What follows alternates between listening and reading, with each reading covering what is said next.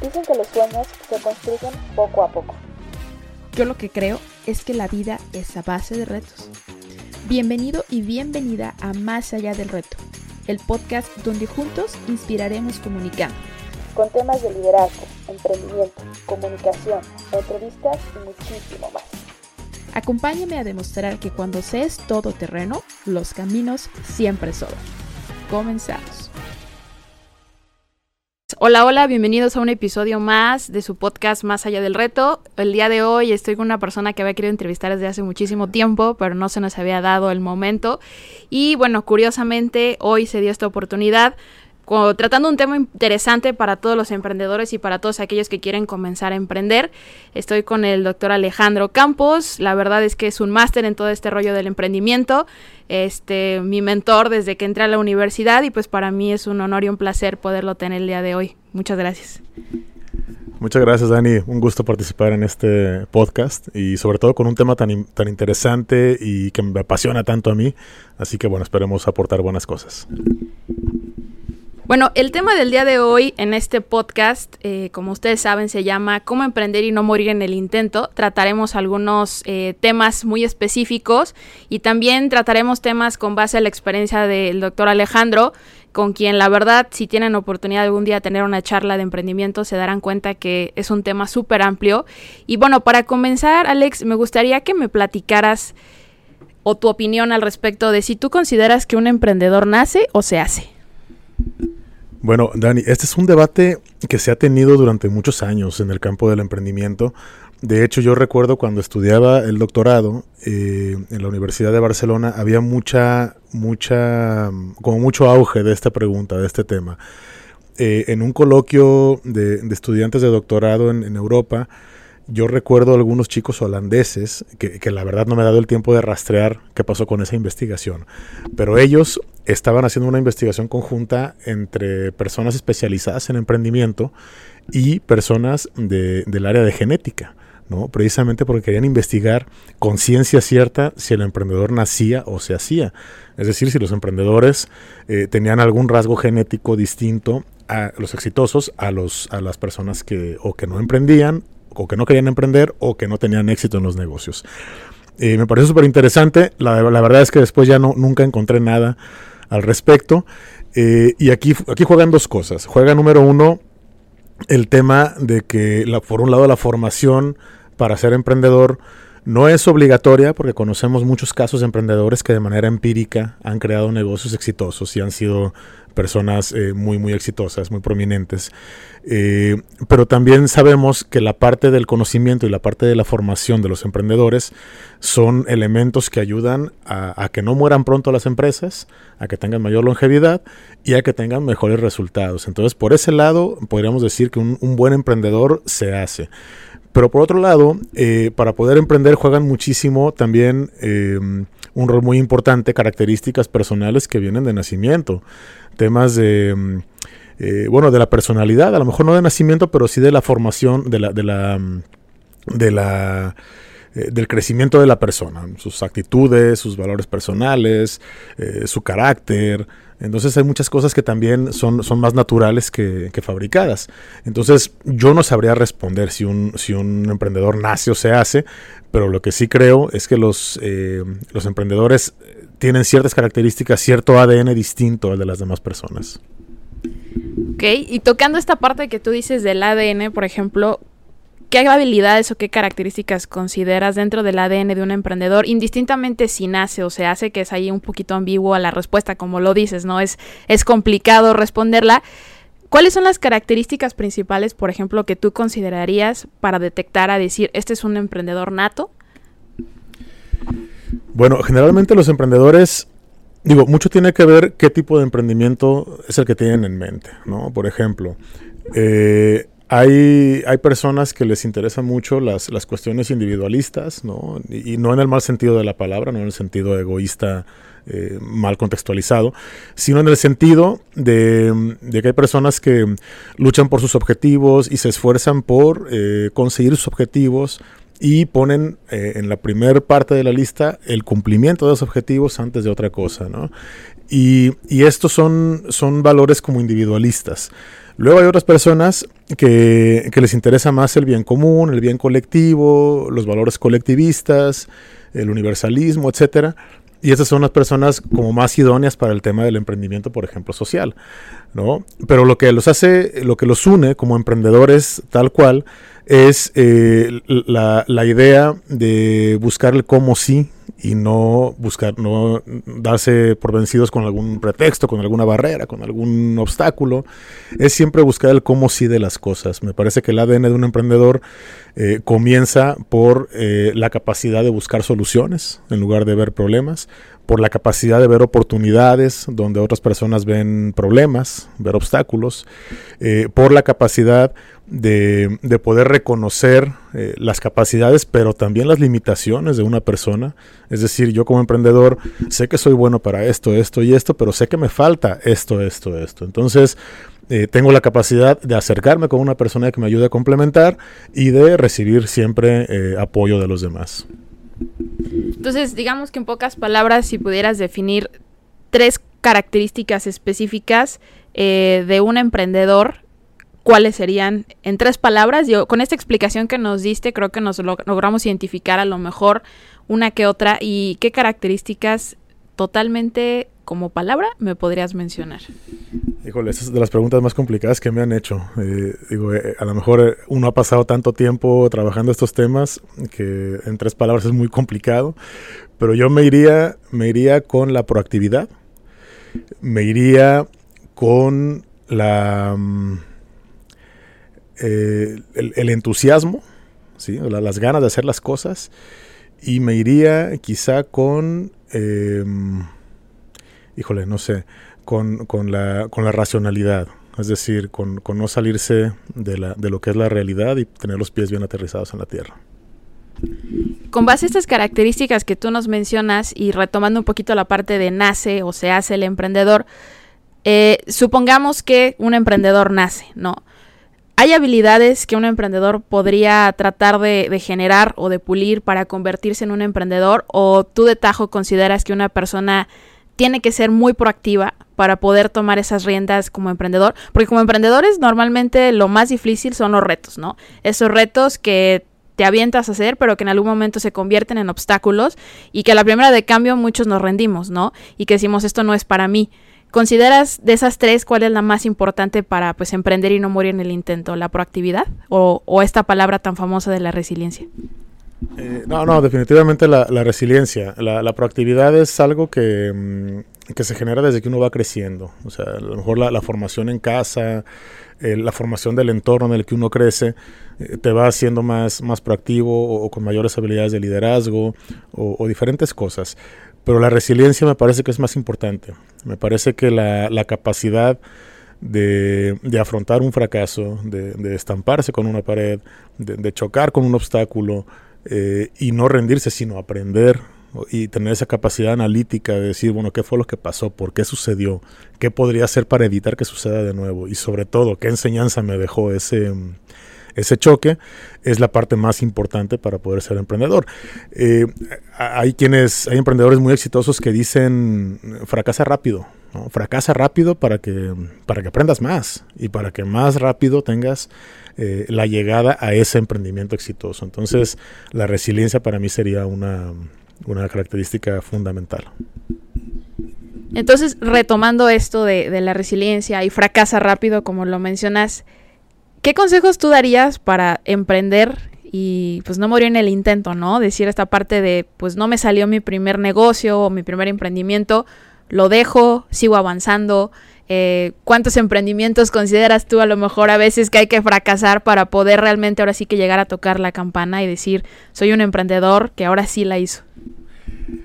No sé, tampoco sabría decirte 5, 6, 7 u 8. Digo, la verdad, y me ha pasado en lo personal, que de repente tú entras a un negocio o comienzas un negocio y las cosas no se dan y tú ves que no se van dando, y esta lucha interna entre el decir, bueno, todo lo que he puesto, no solamente en temas financieros, en temas de tiempo, de entusiasmo, de capacidades intelectuales, todo lo que he puesto para este negocio y de repente decir, aquí lo dejo porque ya no está funcionando y me voy a otra cosa, es muy complicado.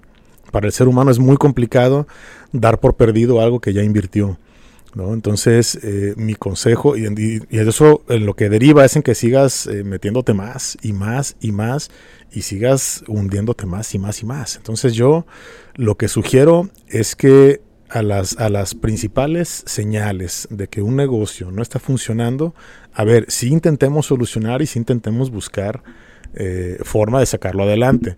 Pero hay que ser muy, muy analítico y muy realista, y esto me refería cuando decía los pies en la tierra, para decir, ya, o sea, en este momento ya no puedo seguirle metiendo a este proyecto porque no me va a dar y porque me voy a hundir más. Y por más que le haya invertido y por más que sienta yo que he perdido algo, decir hasta aquí y pasarme al siguiente. No sé, no hay una cantidad exacta de emprendimientos, no hay matemática para eso, pero yo creo que lo importante es ir aprendiendo de cada uno. Lo único seguro es que cada emprendimiento nuevo que comiences va a ser mejor que el anterior, que el que ya fracasó, porque ya aprendiste. Y ya el simple hecho de que una vez fracasado decidas iniciar otro, eso ya nos hace pensar que esa persona es un emprendedor o una emprendedora, ¿no? Lo importante es aprender de los fracasos y poder hacer cada emprendimiento que sea mejor que el anterior. Aquí mencionaste algo importante que creo que como emprendedores muchas veces nos pasa. Cuando inicias un proyecto hay veces que te aferras demasiado a esa idea, ¿no? A decir, esta es la solución, que le encontré ese problema y de aquí nadie me saca, por más que alguien te diga, es que no, dale la vuelta, ¿no? Ese famoso síndrome de taller. ¿En qué momento logras detectar que estás aferrado a esa solución o a esa idea que tienes y que realmente tienes que moverte, ¿no? Probablemente seguir con ese proyecto, pero no por ese mismo camino. ¿Consideras que hay algún signo de alarma o algo que tenemos que detectar para no seguir por ese camino y tratar a lo mejor de pivotear la idea o definitivamente matar esa idea, y seguir con otra? Yo creo que hay diferentes momentos y seguramente cada persona lo detectará distinto, ¿no? Porque los mismos niveles de resiliencia son diferentes entre una persona y otra. Pero, por ejemplo, cuando estás arriesgando ya algo que no solo te afecta a ti, sino afecta a tu entorno, es un momento donde tienes que decir, a ver, aguas, ¿no? Aquí ya, yo a lo mejor como emprendedor entiendo que puedo arriesgar esto y esto y esto que es mío, ¿no?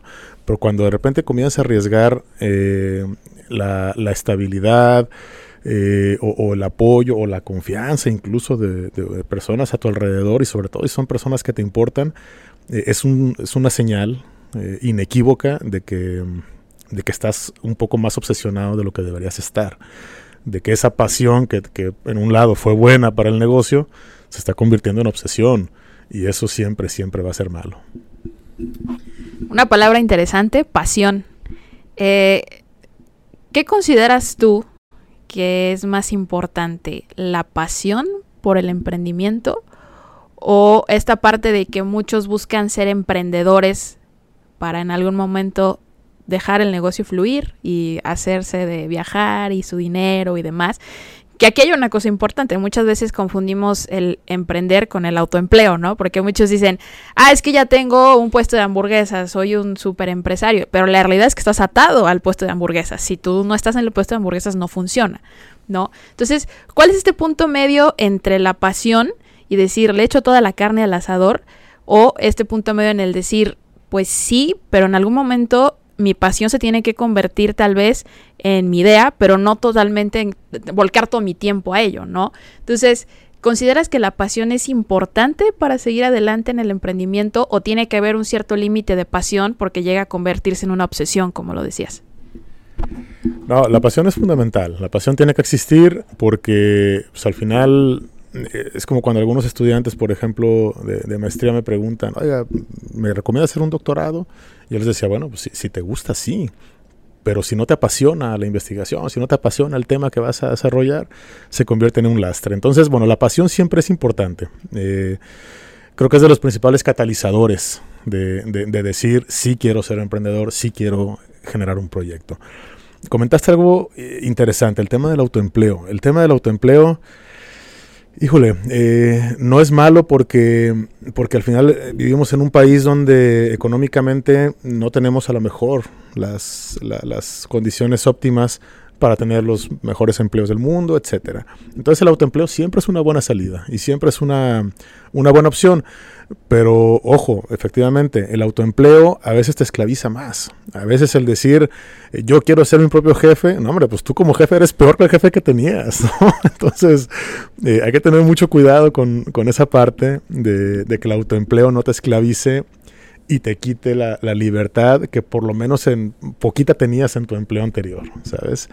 Y la parte de esto, de la pasión por decir, no, yo quiero ser emprendedor para que en algún momento dejar corriendo el negocio y vivir mi vida y viajar por el mundo, pues ojalá así sea. La verdad es que ojalá a todos los emprendedores se nos diera la oportunidad de esto, pero para poder llegar a tomar esa decisión tiene que pasar tiempo. Hay estudios muy bien hechos sobre lo que arriesga un emprendedor. Y los emprendedores natos o los emprendedores más naturales, digamos, arriesgan generalmente todo: familia, estabilidad, empleo, seguridad, en muchas partes la cuestión financiera, antes de poder echar a andar el negocio, ¿no? Luego, otra cosa importante a considerar es que si tú creas un negocio y medio comienza a funcionar, tienes que... En gran parte los negocios funcionan porque el emprendedor está ahí siempre y está al pendiente y está cuidando las cosas. Y en el momento en que tú descuidas un poco tu emprendimiento, no hombre, pues se va para abajo. Entonces, es una decisión importante el decir, ya mi negocio está listo, es lo suficientemente maduro y consolidado para poder dejarlo correr solo y entonces yo desprenderme un poco y empezar a disfrutar. Pero para eso ya han de haber pasado varios años en lo que se consolida el negocio.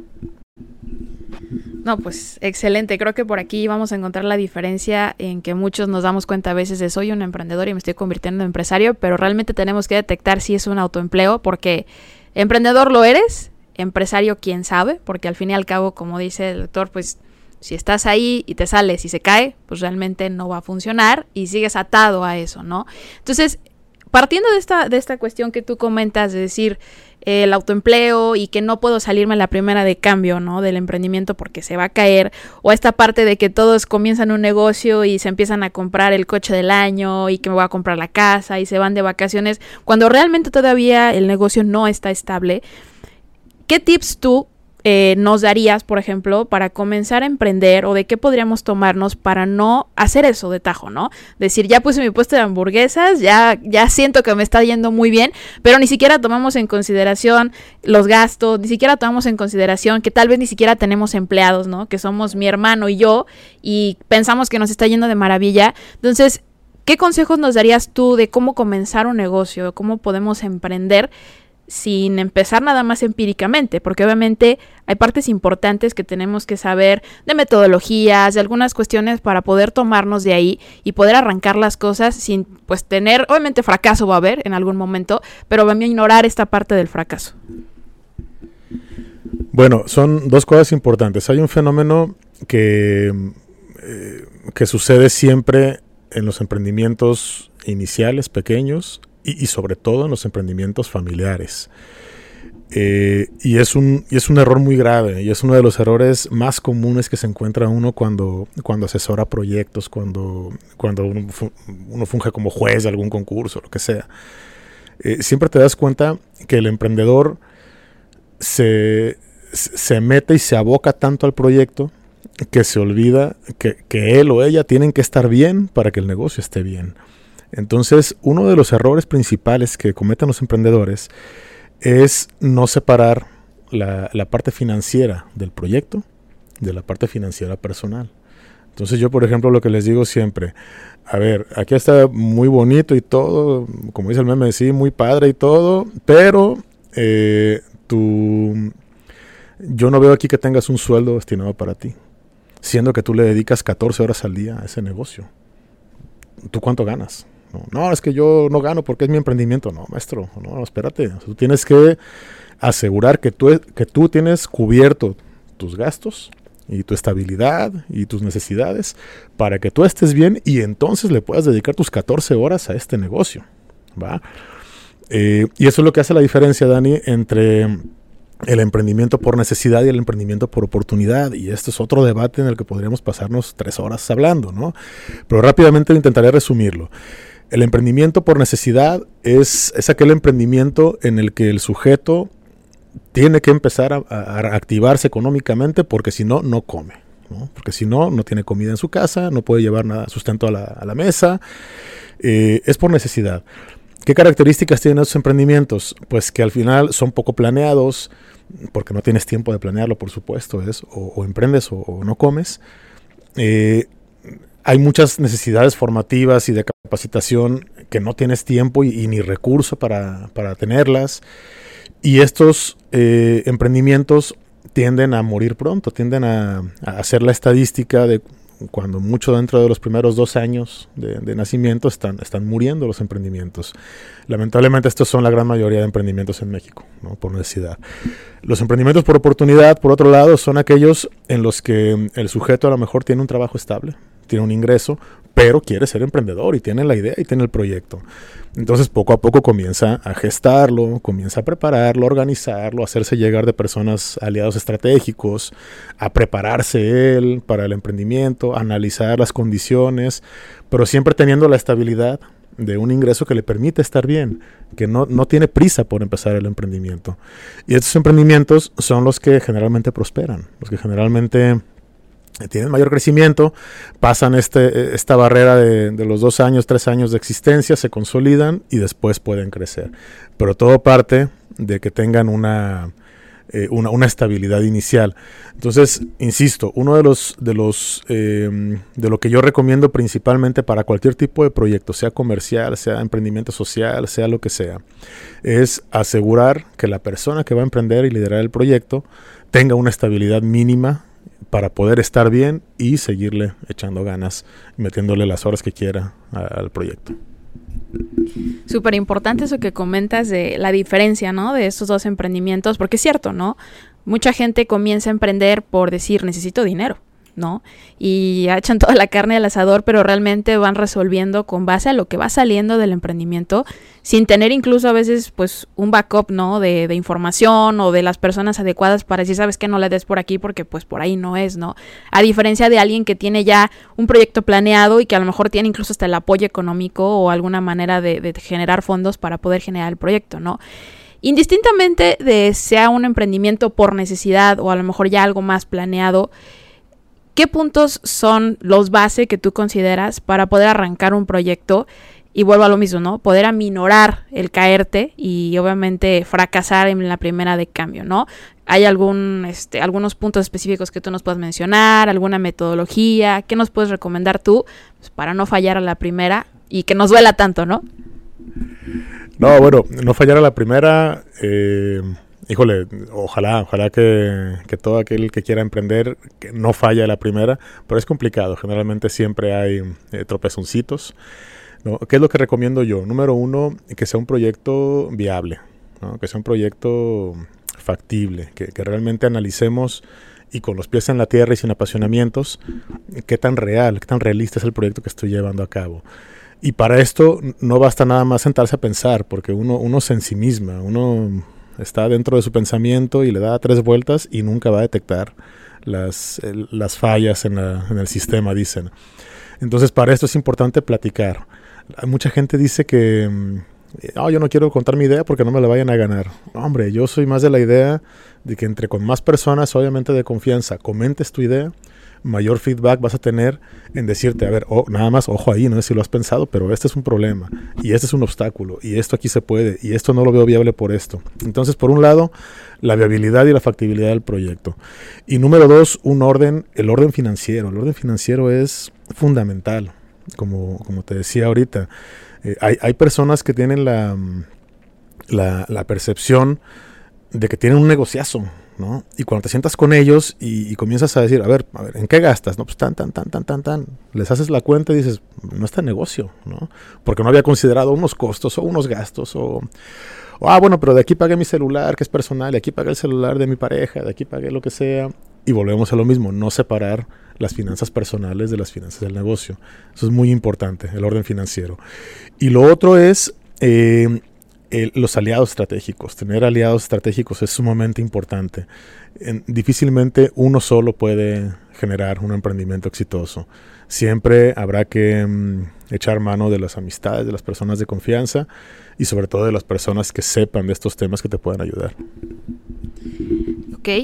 Tomando el primer punto que comentaste sobre la viabilidad del proyecto, del emprendimiento, ¿qué consideras que es importante, por ejemplo, tener un MVP? O sea, tratar de probar a lo mejor antes de lanzarte. Mucha gente dice, por ejemplo, esta parte de haz hasta una landing page, ¿no? Y si ya literalmente con el cheque en la mano te lo están comprando es porque sí va a funcionar. Antes de mandar a hacer las 15,000 playeras para venderlas, ¿no? Trata de vender una y ya después, si la compran, pues manda a hacer las otras 14,000. ¿Consideras que eso es una parte importante para tratar de aminorar un poquito el impacto del fracaso, ¿no? Porque obviamente va a haber problemas, pero que sean menores. Sí, por supuesto. Volvemos a lo mismo. Dependiendo si es un emprendimiento por necesidad o por oportunidad, siempre que se tenga la forma de validar un proyecto, de un prototipo, un ejercicio inicial, que tengas la oportunidad de, por lo menos, de tener una experiencia real o lo más cercana a la realidad posible de lo que va a ser tu negocio, en realidad, siempre será muy valioso. Entonces, validar también siempre es una opción.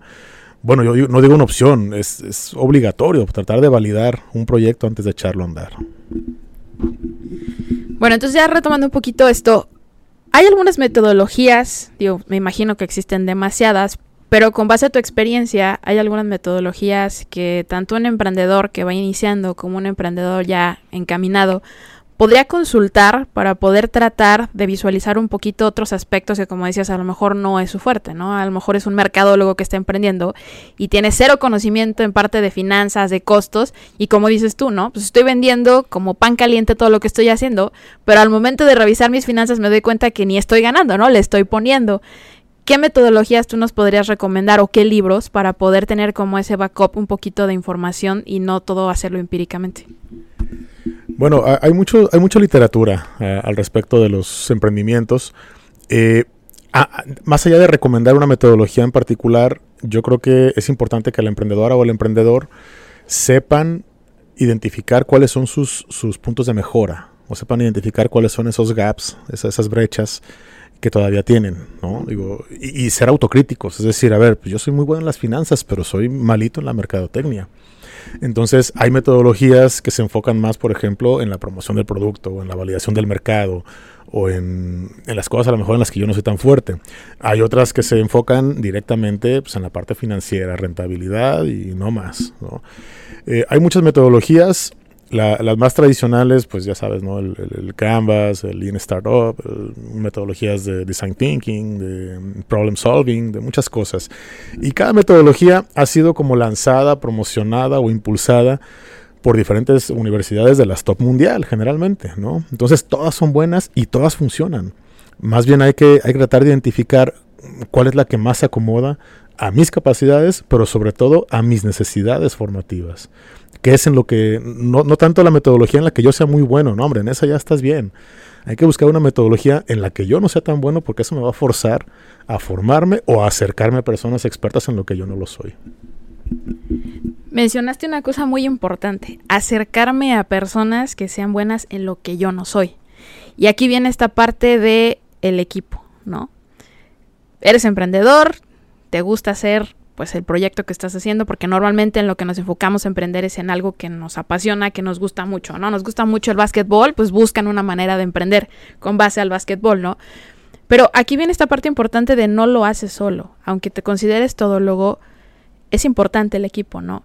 ¿Qué consideras tú que son algunas bases o algunos consejos que nos podrías dar para poder buscar un equipo que te complemente, ¿no? No que realmente dicen que no busques personas por las que puedes pagar, ¿no? En algún momento para que te apoyen a hacer el diseño, toda esta parte, sino personas que te complementen en términos de talentos, de habilidades. ¿Qué ves tú en las personas para formar un equipo como emprendedor? Bueno, una cosa fundamental que comentas, Dani, es, insisto, saber y ser crítico y ser suficientemente humilde para decir, bueno, yo no soy el mejor en esto, ¿no? Yo podré ser el mejor en esta área, o me considero de los mejores en esta área, pero no lo soy en esto otro. Y una cosa importante que comentaste es no buscar a quién pagarle y me haga las cosas. Más bien hay que buscar a quién se siente contigo a hacer las cosas, quién te permita acercarte a cuando él o ella estén haciendo las cosas, tú puedas observar y aprender. Y que no sean egoístas en esta parte, ¿no? No que digan, sí, no, a mí págame dinero, yo te entrego tu plan de mercadotecnia ya hecho. No, hombre, a lo mejor quien te puede decir, mira, ven, siéntate conmigo, lo vamos a hacer así, así, así. Es importante que consideres estos rubros. Y son personas que inmediatamente ya te muestran esa apertura para ayudarte a ser mejor.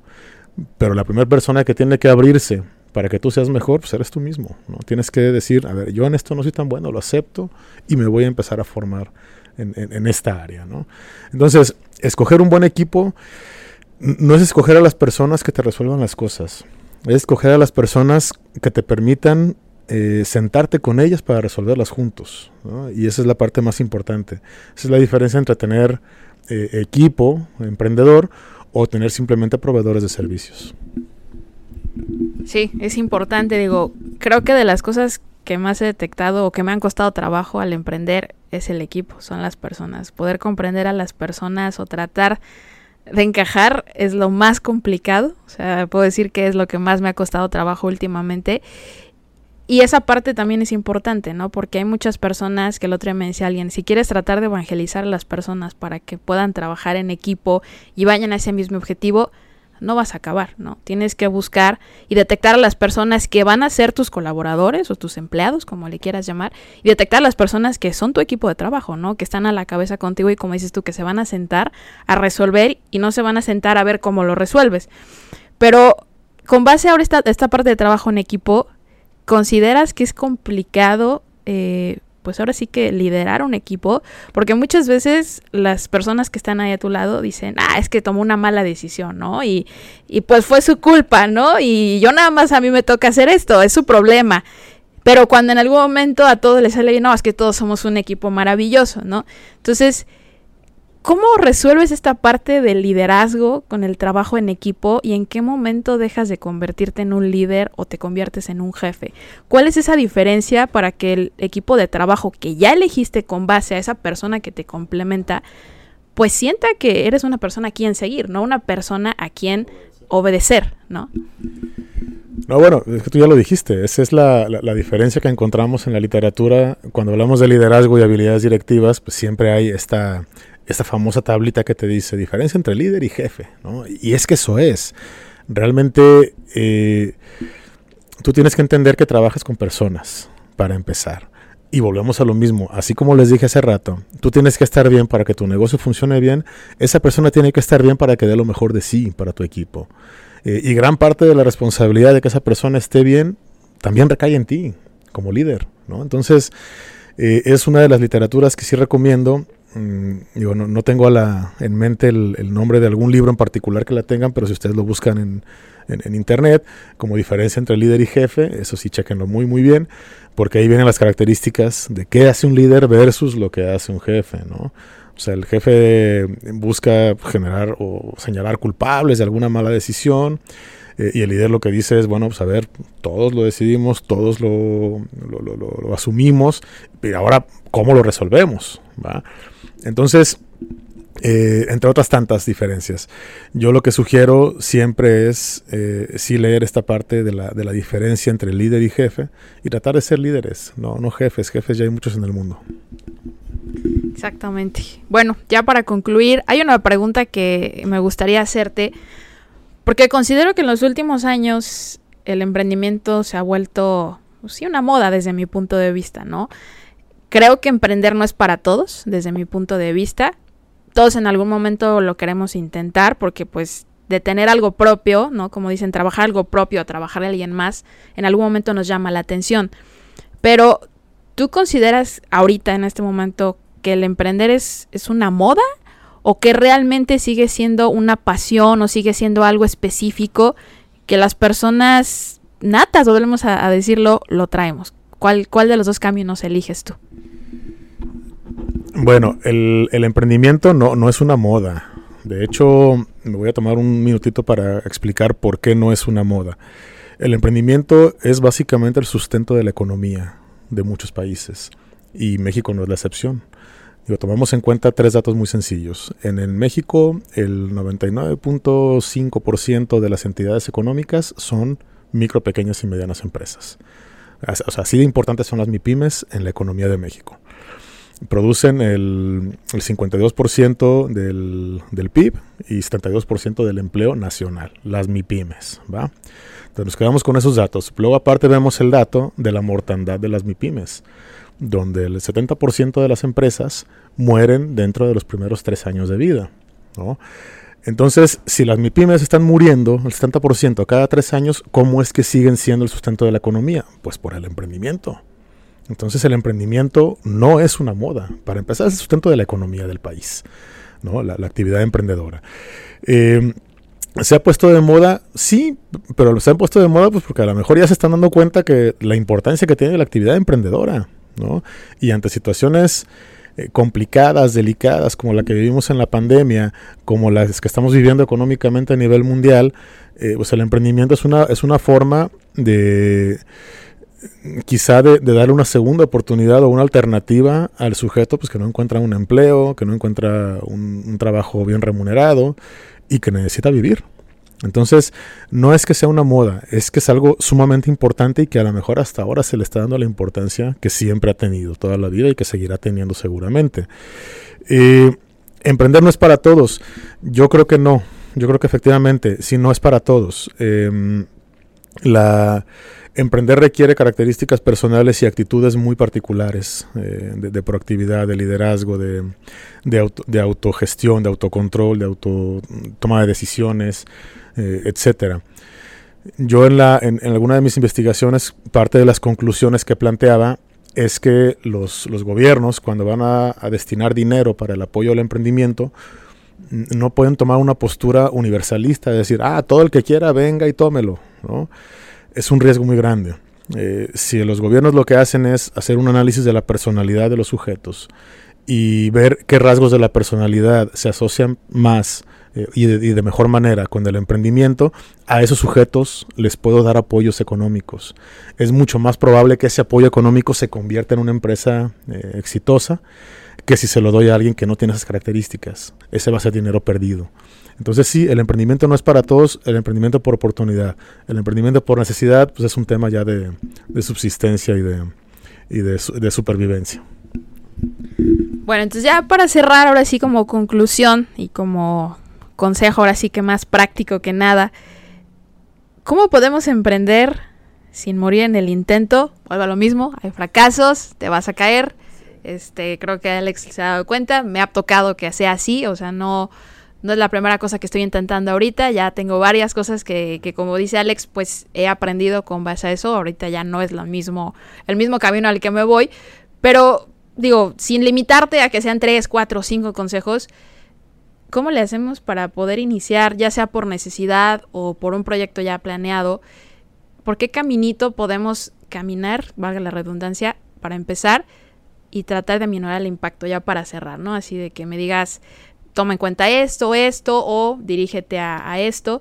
Y pues ahora sí que dejarlo como consejo práctico y que también googleen, ¿no? Porque el chiste de esto es que traten de buscar un poquito más de información respecto a lo que estamos diciendo y que no se queden solamente con lo que estamos comentando aquí. Claro. A ver, consejos muy, muy sencillos. Número 1, observen. Sean muy observadores, sean muy, muy críticos y muy analíticos. Primero vean si su idea de negocio no está ya realizada, no se ha realizado antes y nunca ha funcionado, o si es así y ustedes siguen creyendo que puede funcionar, bueno, pues analicen por qué no ha funcionado, etcétera, etcétera. Hay que ver, hay que observar el entorno y saber si realmente esa idea es viable. Número 2, saber si la idea que tengo resuelve un problema. Porque no es lo mismo resolver un problema y ofrecer un producto o servicio para resolver un problema cuando la necesidad de ese producto o servicio ya está creada, que buscar un producto en el cual tengas que crear la necesidad en el mercado, que también se vale, pero es mucho más complicado, ¿no? Número 3, la parte financiera. sepan analizar y sepan decidir si es viable financieramente, si es costeable el proyecto. Y número 4, y más importante, acérquense a las instituciones que ofrecen apoyo para los emprendedores. Hay programas gratuitos de gobierno, de las universidades, sobre todo universidades públicas, que estamos dispuestos siempre a abrir nuestras capacidades y nuestros conocimientos para asesorar, para acompañar, para darles una opinión y hacerles ver si una idea pues, es viable o no. Hay muchas iniciativas en las universidades, en la Universidad de Guadalajara particularmente hablando, y también en gobierno para apoyar la generación de ideas. Entonces, déjense ayudar. Revisen si su idea ya existe o no existe, es decir, si es novedosa. Revisen bien si hay un mercado potencial para esa idea. Revisen bien la parte financiera que sea costeable y acérquense a instituciones, déjense ayudar básicamente. Bueno, pues ya escucharon. La verdad es que, como decía Alex, podríamos tomarnos horas y horas hablando del emprendimiento porque encontraríamos temas y más temas dentro de esto. Pero la idea de este podcast es que se puedan dar cuenta un poquito de si ya están emprendiendo, ¿qué puedo hacer? ¿Qué tengo que hacer? ¿Dejarme ayudar? ¿Por dónde no me tengo que ir? Dejarles esta espinita de decir, déjame buscar esto porque creo que estoy haciendo algo mal, dejarse asesorar. Y que bueno, si les llama la atención esta parte del tema del emprendimiento y hay algún tema específico del emprendimiento que les gustaría que tratáramos, pues déjenlo aquí en los comentarios, mándenos un mensaje y trataremos de grabar otro episodio respecto a esto del emprendimiento. Y ya saben, pues déjenos dudas, sus comentarios. Por aquí vamos a dejar también las redes del Dr. Alejandro para que le pregunten. Y la verdad es que no lo duden, el camino del emprendimiento no está fácil, no es divertido, ni es, como se dice, como aventarse en un colchón de una cama de agua, ¿no? Duele, es complicado, aprendes demasiado, pero la verdad es que si te acercas a las personas indicadas, pues te duele menos, ¿no? Entonces, muchas gracias, Alex, por este tiempo, por este espacio. Creo que no será el único episodio que grabaremos porque estoy segura que van a surgir muchas preguntas, muchas dudas. Y ya, platicaremos de temas más específicos.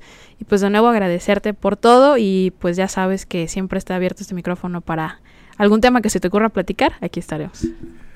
Bien, muchísimas gracias, Dani. Yo espero que les haya gustado este contenido y como dice Dani, hay muchas cosas más que platicar. Si nos dan la oportunidad en otra ocasión, pues con todo gusto seguimos abordando los temas, ¿no? Y échenle muchas ganas todas y todos. Pues muchas gracias por quedarse hasta el final de este episodio de su podcast Más Allá del Reto, donde juntos inspiramos comunicando y al mismo tiempo nos damos cuenta que pues somos todoterreno, que simplemente necesitamos ese empujoncito. Nos vemos en el próximo episodio, no olviden compartirlo, darle like y nos esperamos en la próxima emisión. Hasta pronto. Gracias por formar parte de un episodio más de tu podcast Más Allá del Reto. No olvides compartirlo y así juntos inspirar comunicando. Hasta la próxima.